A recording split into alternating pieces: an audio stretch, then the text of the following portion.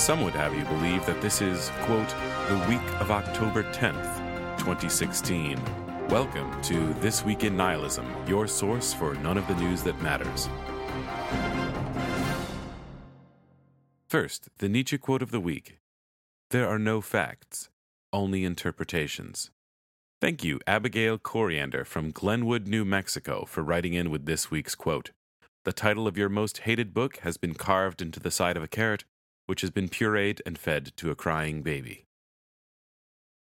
Now, an update on the state of the world. The Earth, if it truly exists, did not become overrun with giant ravenous space beetles. Instead, the Earth remains overrun with billions of smaller beetles that can be easily squished by the heel of a shoe. The threat of nuclear winter has been upgraded from, let's wait and see how this turns out, to, let's start worrying about it, but don't tell your mother, you know how she gets. Now, the news. The landmass arbitrarily designated the United States continues to undergo a procedure known as a presidential election, which will remove the previously installed leader and install a new one.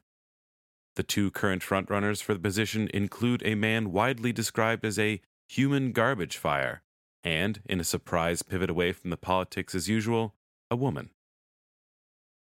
NPN producers instructed me to interview citizens on the subject of the election, in a foolish attempt to add what they call human interest to this story. I left the sanctuary of the This Week in Nihilism offices to stand at the intersection of two cement slab walkways and talk to passersby. One said, quote, Hillary is a lying beach. Excuse my language, but she is clearly covered in shells and sand and frequently has seagulls gathered around her. Anyone can see that. End quote. Another citizen, in response to the other candidate, said, quote, Trump is the worst. He is literally the worst. Seriously, how can people not see that? Am I going insane? Is this what madness feels like? Look at my hands. Are they even really there? What are hands? End quote. NPN producers also created an online poll regarding the election. According to the poll, if the election were held this week, 23% of respondents would vote for Hillary Clinton, 11% would vote for Donald Trump, 13% would support any third-party candidate, it doesn't matter who, really just anyone else, while 51% would vote in favor of burning it all down and starting over again. The remaining 2% voted for burning it all down and not starting over again. The citizens of the United States will have their official votes collected in early November, when the winner of the election will likely be announced, followed by 2 months of contemplation of their future, and finally, the installment of the new leader during the bleak, indifferent winter. And now, for nihilism in popular culture. Television shows that were put on a 4-month hiatus are now returning to the airwaves for what is increasingly, meaninglessly referred to as the fall season. These shows will replace the previous shows that were broadcast during the summer season. In other pop culture news, the internet's fascination with cats continues.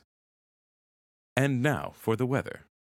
In some locations, storms boil the sky as if a deity has been enraged. In fact, it is only a storm. For more information about your local weather, go stand in line at a grocery store and attempt to strike up a conversation with a stranger. That's all the news for This Week in Nihilism. Join us next week, assuming that the Earth has not finally been located by those space beetles. This Week in Nihilism is a production of the Nihilist Podcast Network. Nihilist Podcast Network.